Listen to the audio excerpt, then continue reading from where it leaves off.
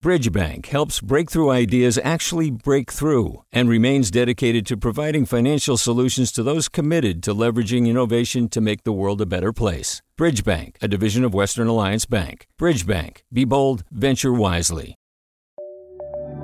From KQED.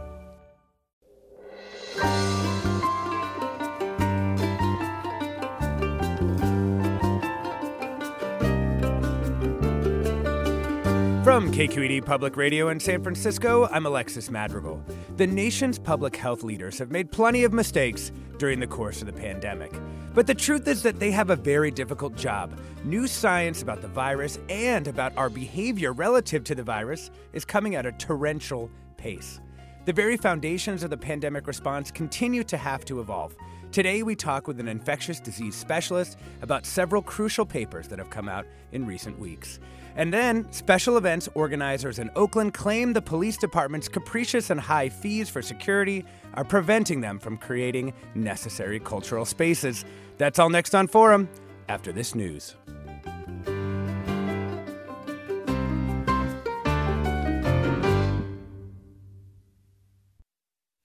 Welcome to Forum. I'm Alexis Madrigal. Almost nothing in the history of the world has focused the scientific community on a topic like COVID-19. The pandemic is both a global crisis and an incredible opportunity to study a novel virus in a naive population.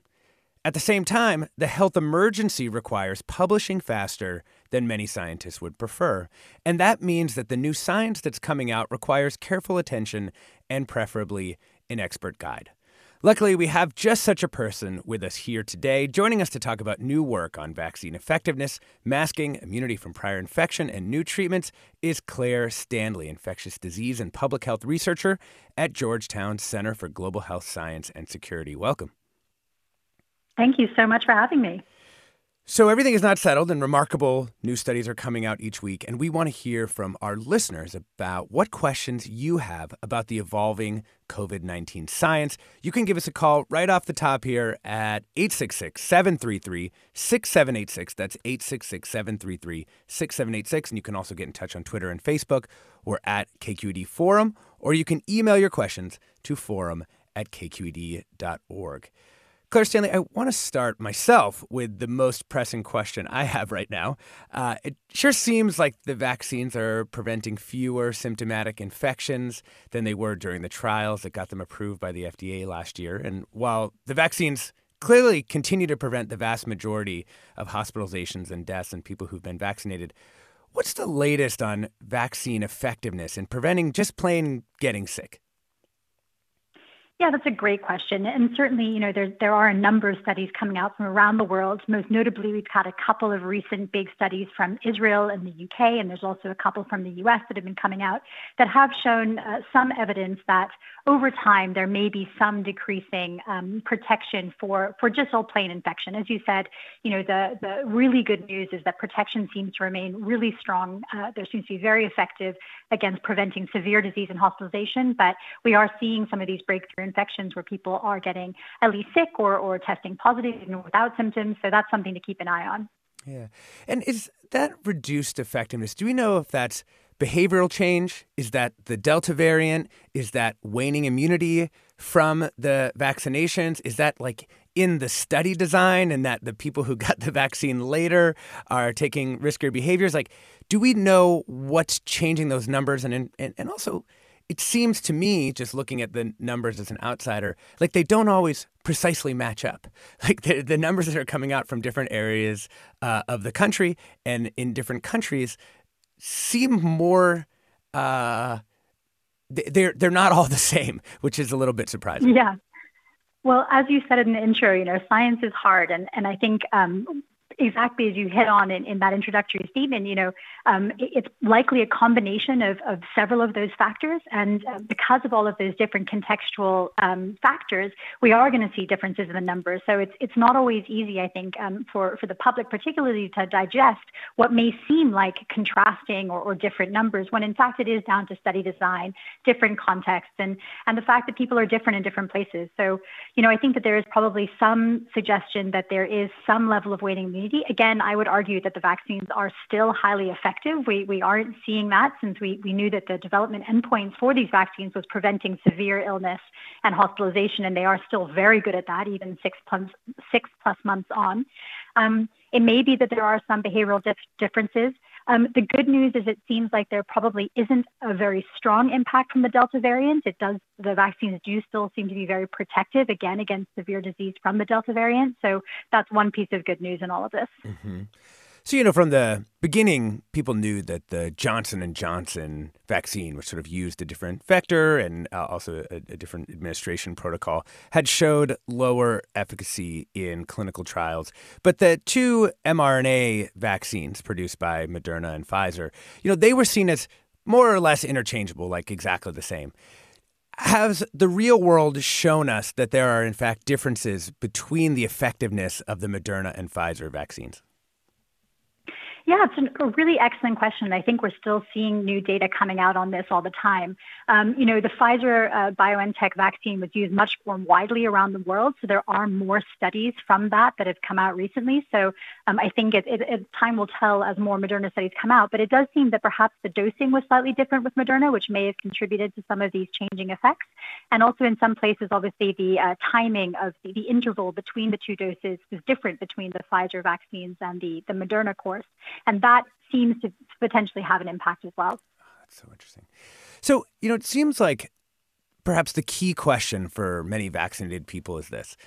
How likely do we think it is that someone will have an asymptomatic breakthrough infection and also transmit the virus? Because that's sort of the doomsday scenario, right? I mean, you're vaccinated, you don't know that you are infected, and then you're able to pass it on. I mean, this is exactly the thing people don't want to have happen. Do we have any sense of how likely that scenario is or have good evidence on it? Yeah, it's a great question. I mean, certainly some of the data that are coming out do suggest that that vaccination does protect against infection to some degree still, right? So there's still a reduced chance of getting infected once you're fully vaccinated.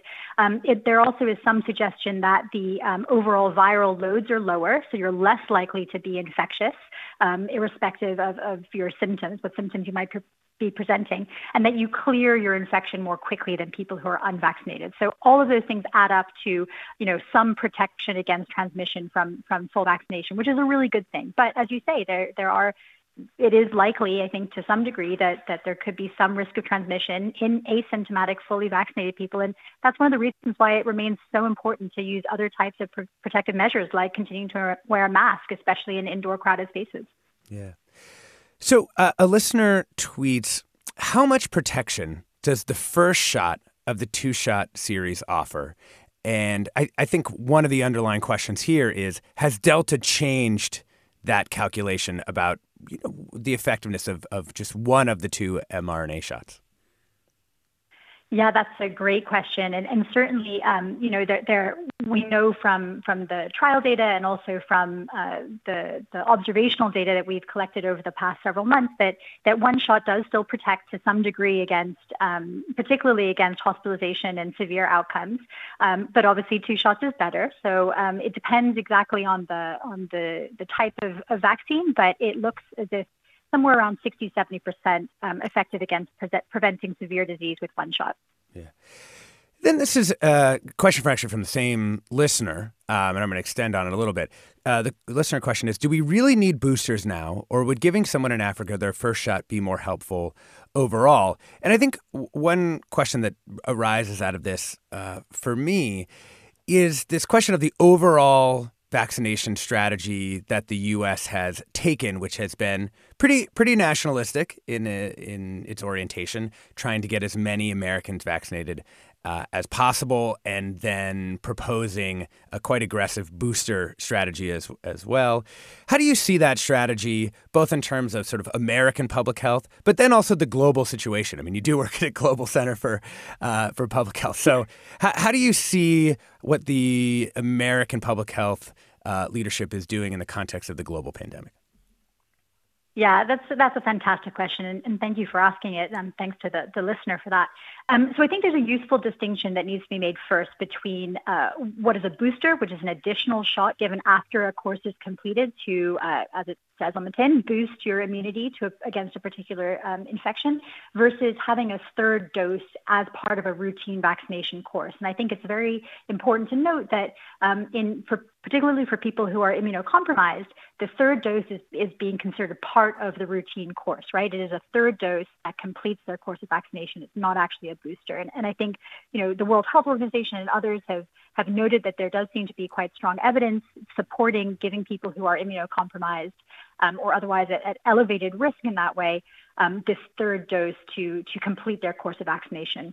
The concept of otherwise healthy people receiving a booster at some point in time after their initial 2-course dose has been completed is a different issue. And certainly the WHO has clearly stated at this stage it does not recommend boosters at this point in time due to the absolute vast vaccine inequity that we're seeing around the world. So, in terms of an overall strategy, I think what we've seen in terms of the emergence of variants and in terms of the devastation that this pandemic is causing around the world, that vaccine inequity is an enormous issue that has to be addressed. And I think that the more that the U.S. can do to help support COVAX and the World Health Organization and other institutions in distributing vaccines to places that need it, the better. And I should say, the Biden administration has donated millions of vaccines, largely through COVAX. And that's a really impressive start, but we absolutely have to do more. I've been following what the genomic epidemiologist Trevor Bedford has been saying about that essentially Delta is going to sweep the entire world and really has pushed out a lot of the other variants. It really seems to be the one that really mattered. Should the vaccines be essentially rejiggered to be built on top of a Delta variant as opposed to on the sort of original recipe SARS-CoV-2? Yeah, I'm not an immunologist, but I think that there's definitely some suggestion that's something to look into. I do also want to highlight again that, the vaccines that we do have, the original vaccines developed against the so-called wild type original strain of SARS-CoV-2 are still very effective at preventing severe disease and hospitalization and death. And so, given the urgency of distributing those doses to people who need them around the world, we absolutely should use what we have. Perhaps while in the background, we're thinking about some of these other little tweaks that could be made either against the Delta variant or, hopefully not against other variants of concern that might emerge. Yeah. Are you worried at all about the Johnson & Johnson vaccine, which does really seem to have fallen from attention in most places? I'd love to see more research done on it for sure. I think that there's some interesting, there needs to be more data on what happens in terms of the duration of immunity from the Johnson & Johnson vaccine. I think it's a really good candidate vaccine, especially for people who might be concerned about, be hesitant about taking the mRNA vaccine, even though it has, of course, been shown to be very safe and effective. So absolutely, I think we need to use all the tools that we have and use that as part of our public health messaging as well to encourage people to take up the vaccine. Yeah. We're talking about new COVID research with Claire Stanley, infectious disease and public health researcher at Georgetown Center for Global Health, Science, and Security. And we want to hear your questions about the evolving COVID-19 science. Give us a call, 866-733-6786. That's 866-733-6786. You can also get in touch on Twitter and Facebook. We're at KQED Forum, or you can email your questions to forum@kqed.org. I'm Alexis Madrigal, and we'll be back with your questions after the break.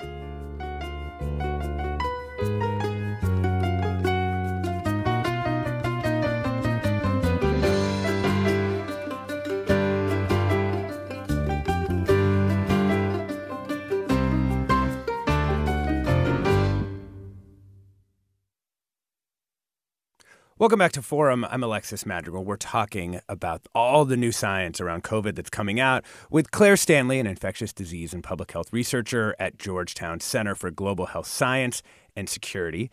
And we want to get to your questions. I'd like to bring in Melody from San Rafael. Welcome to the show. Hi, thanks for having me. I'm a home health occupational therapist in Marin, and I got my second dose of the Pfizer vaccine at the end of January. I have elderly parents in their 90s and 80s who are immunocompromised, and I'm just wondering, since it's been over 8 months since my second dose, if I have to start taking more precautions around my parents when I visit them indoors. since a booster shot is not yet available for healthcare workers. Wow. Melody, great question. And one of those real world dilemmas that's come up as a result of the new research here. Claire Stanley, what do you think? Great question. Thanks so much for posing that one. And, just want to put the caveat out there. I'm not a medical doctor, so please also consider talking to your medical professionals about some of these questions, since they'll be able to advise you about the specifics of your situation. I certainly think precautions at this point in time are not a bad idea. Certainly there's going to be a role, I think, for more widespread rapid testing, self-testing, and hopefully in the U.S. those tests become more affordable and more readily available for people to help rapidly identify people who are infected, especially after a double vaccination.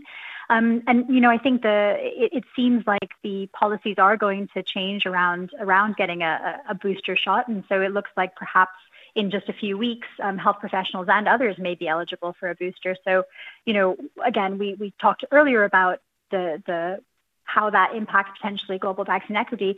The fact is, those vaccines are available in your area now. And so certainly you could consider taking one when available to you. What about you specifically? Like, are you masking indoors with other people? How are you approaching the risk calculus in your own situation? Yeah, great question. So I actually live in Germany, and so the rules here are a little bit different from what's happening in the States. And so here there are still mask mandates indoors and in public areas, and compliance is still very high. I certainly will continue to wear a mask indoors for the foreseeable future, I think. I also have small children who are able to go to kindergarten thanks to twice weekly rapid test screening. And their teachers are also testing weekly. And so that's, particularly since they're too young to be eligible for vaccination, we're trying to do the best we can to protect them and to protect our families. Yeah. So I want to talk about something that I know is a little bit of a hot button topic, and I can say exactly why. Public health people want people to get the vaccine. So talking about immunity from prior infection can seem as if it's sort of detracting from the idea of getting the vaccine. Doesn't have to be that way as far as I'm concerned. What I want to know is what we know about the amount of protection that prior infection confers compared to what vaccines can deliver. Yeah, super question. So, there was a recent study from Israel as a preprint, I should note, so not peer-reviewed yet, but that did suggest that there was stronger duration of immunity from prior infection, acquired infection, rather than vaccine-induced infection, immunity, I mean. And so that, I think, has caused a bit of a stir in the news in terms of, people saying, quote, natural immunity is better than vaccine-derived immunity. And, I think, one of the key takeaways from that study is that both vaccine-derived immunity and acquired immunity were incredibly successful at preventing the most severe outcomes, right? Hospitalization and death. The difference came with less severe outcomes like mild symptomatic disease or asymptomatic infection. And so, again, we are seeing that vaccines are incredibly protective against severe outcomes, which is really the key reason that they were developed in the first place. Yeah. And most importantly, you don't have to get COVID then to be protected. And I think we are seeing that it's not always easy to predict who gets really sick from COVID-19. And I think that risk is just not worth taking.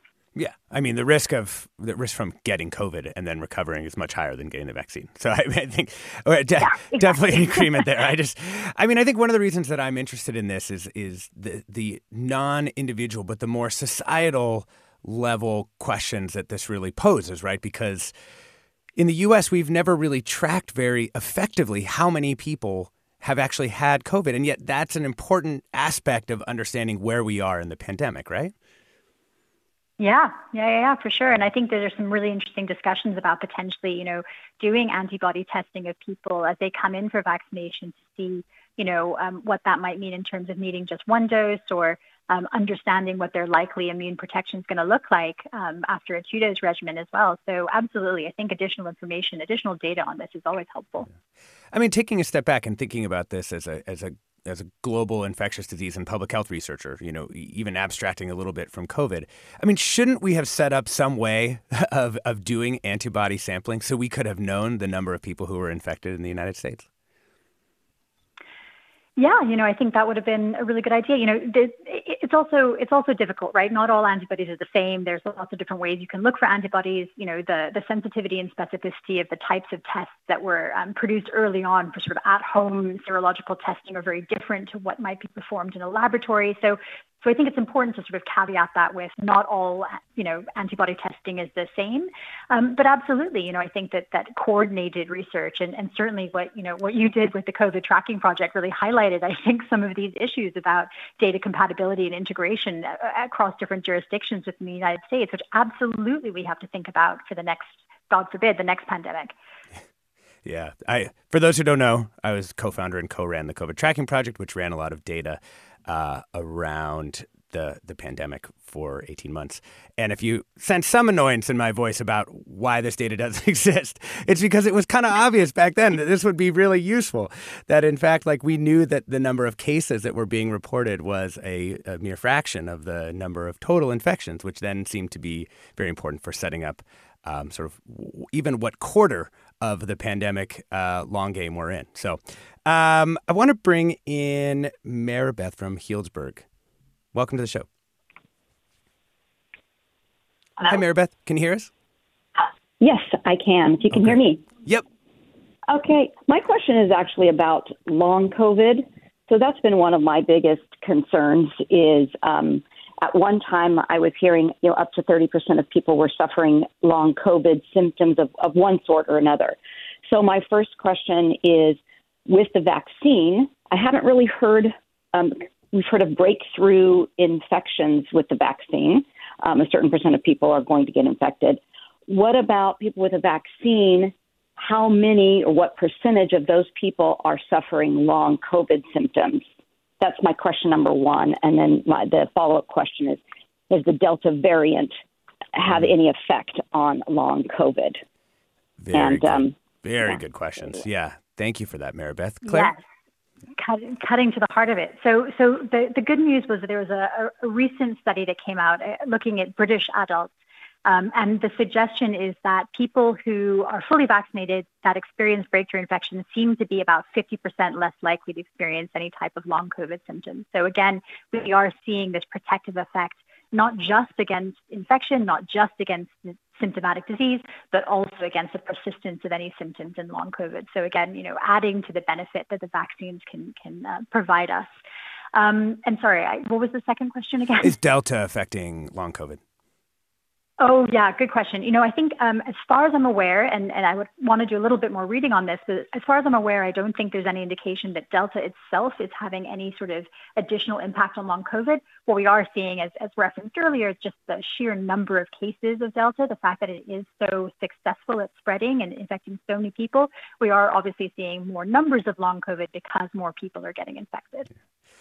I think that one of the hardest things about long COVID is actually just getting a working definition or even like a typology of what long COVID could be, because many of the different studies actually use different sets of symptoms, different sort of does long COVID mean you had symptoms for 12 weeks out? Is it just one symptom? Does it mean that, you kind of have some headache still? Or does it mean that you're really debilitated?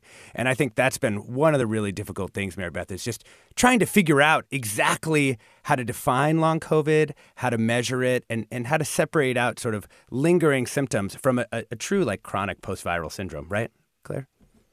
Yeah, exactly. And similarly, are we relying on patients to self-report symptoms? If so, how frequently? There's been a couple of highly publicized studies of long COVID in children, for example, in the UK. And in one of them, parents were expected to enter their children's symptoms, I think, very frequently, like weekly, at least, if not more frequently, into an app, which is obviously quite onerous. So, again, understanding how data are collected on symptoms and exactly as you said, Alexis, in terms of what those symptoms are that are being collected, those are really important issues, and we haven't really standardized that process yet. Yeah. A listener writes that we dodged a question about the rate of infection among vaccinated individuals. Is it based on lack of information, or are we worried about public health opinion? I guess, again, this is maybe, hopefully I'm not going to be accused of dodging the question again, but, I think from my perspective, it's really challenging to talk about rate of infections because we so rarely know when someone's been exposed and then hasn't got the disease, right? We know when people test positive, but we don't necessarily know how many exposures they've had before that point and how protected they were, at that point in time. So I think it's really difficult to tell. I think one of the other challenges is, of course, all of these data are against the backdrop of changing public health measures. And so, as people's behaviors change, that's going to influence their rate of exposure. I think there's some concern that obviously healthcare workers who were some of the first to be vaccinated against COVID-19 and are in environments where they do have exposures all day long and at potentially high viral exposures, that may be a higher risk environment. Even for someone who's fully vaccinated than, someone who keeps themselves much more and isn't exposed in those situations. So it's really difficult to answer those questions without very, very carefully planned studies. And I haven't really seen great data on that yet. Yeah. I also think people underestimate how complex it is to study this in the real world, matching up the people who've been vaccinated with the people who are unvaccinated. You've got to make sure that they are the same age. You've got to measure over a certain amount of time. You got to know if they have similar health conditions. Like, this is a very difficult thing, especially in the U.S. where we don't have, a national healthcare system. One thing I've learned from all my COVID tracking project friends, particularly the doctors, is how difficult it is to execute these studies in a way that is then comparable across all the different studies coming out all over the world, like we were saying at the top. So I would answer that question in your favor, Claire, that it's really about not just lack of information, but some conflicting information and conflicting studies coming from different places that make it difficult to just say, here's a number, here's a single number. Instead, there's a range of outcomes that are probably lower than the, on the tin vaccine efficacy, but still very, very good, particularly relative to where we thought we might be, 6 months into the pandemic. I think that's such a key point, right? Yeah. Oh, I was just going to say, I think we were hoping to have a vaccine that prevented 50% of severe, 50% of hospitalizations or deaths, and we have far better than that. So I think we just need to also reflect on how fortunate we are to have the tools that we have to fight COVID. Yep. Also, another thing that's very difficult to study and that has become hotly contested here in the U.S., though I gather not in many other places, as in Germany, is the effectiveness of masking. And one reason it's hard to study is that you don't really know if people are wearing their masks. So there is some new research on this, though, and I was hoping you could just sort of tell us about, how do researchers try to study masking, and have they been able to really show it working, particularly at a community level, not just for a single individual? Yeah, great point. And so there, just before we get into the topic of this recent randomized control trial that was conducted in Bangladesh, I do want to mention, there also are obviously a lot of laboratory-based experimental studies that look at filtration rates through masks, different types of masks, how long those masks are good for and things like that. And so we have quite a lot of sort of physics-based evidence that also supports the benefit of masks, both at an individual level and in terms of sort of source control for community protection. So, I think there's some strong sort of background information supporting the use of masks. Plus, then we layer on some of these observational community studies and randomized control trials, which also adds further to the evidence. So this study in Bangladesh that's been quite widely talked about recently was actually looking at both strategies to increase mask wearing at the community level. That's sort of an element of it that I think has been overlooked quite a bit in the press. And then, of course, looked at the impact of that mask wearing on symptomatic seroprevalence. So they only looked at people who exhibited symptoms, and then they tested them to see whether they were serologically positive, had antibodies against SARS-CoV-2. And they saw that there was sort of a moderate impact potentially of masking, and particularly that surgical masks seem to reduce the seroprevalence risk of symptomatic people. And particularly for those people, the benefits seem to be greatest in those who are a bit older, over 60. So, not hugely strong effects, enough so that the study has generated a fair amount of controversy. But enough, I think, also to point a little bit of additional information in favor that community masking is going to have benefits both for individuals but also for the wider population. Yeah.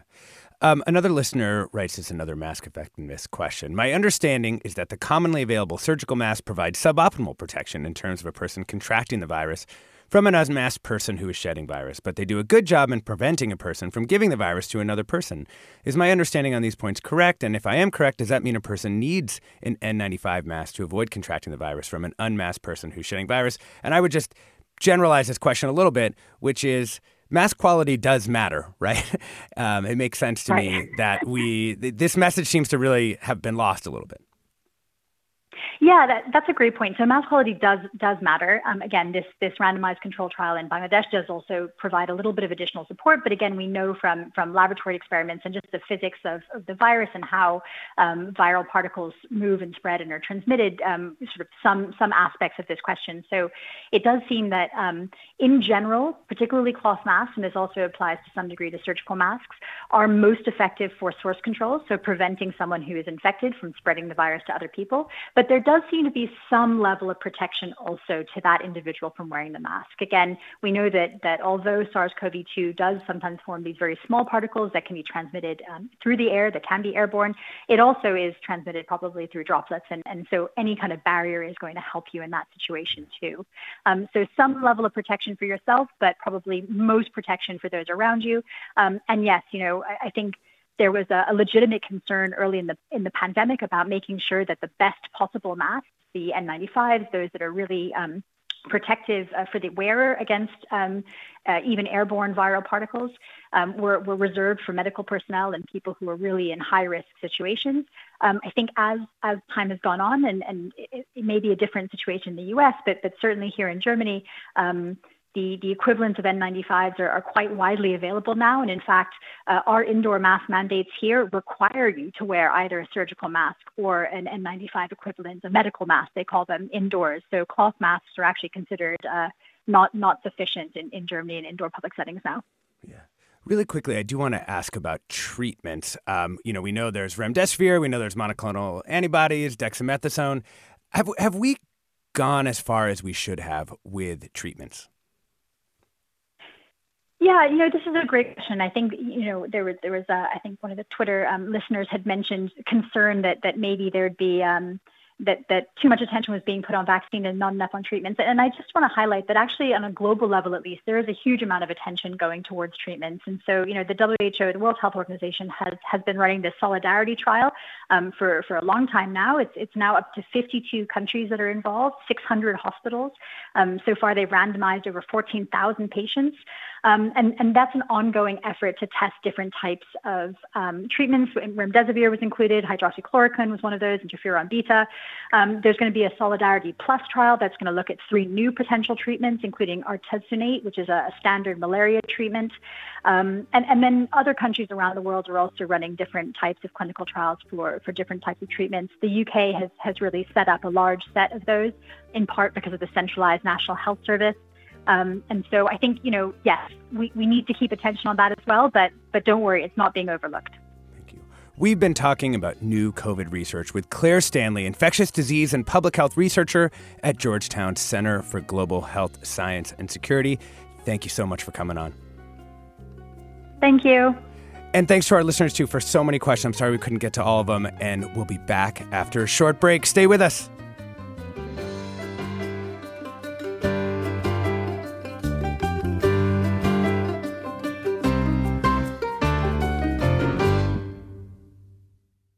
Support for Forum comes from San Francisco Opera. Set 10 years after a school shooting, the critically acclaimed opera Innocence takes us into a complex emotional journey where our understanding of innocence and guilt is constantly upended.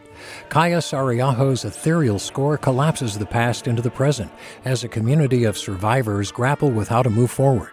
Don't miss the highly anticipated American premiere of Innocence, June 1st through 21st. Learn more at sfopera.com.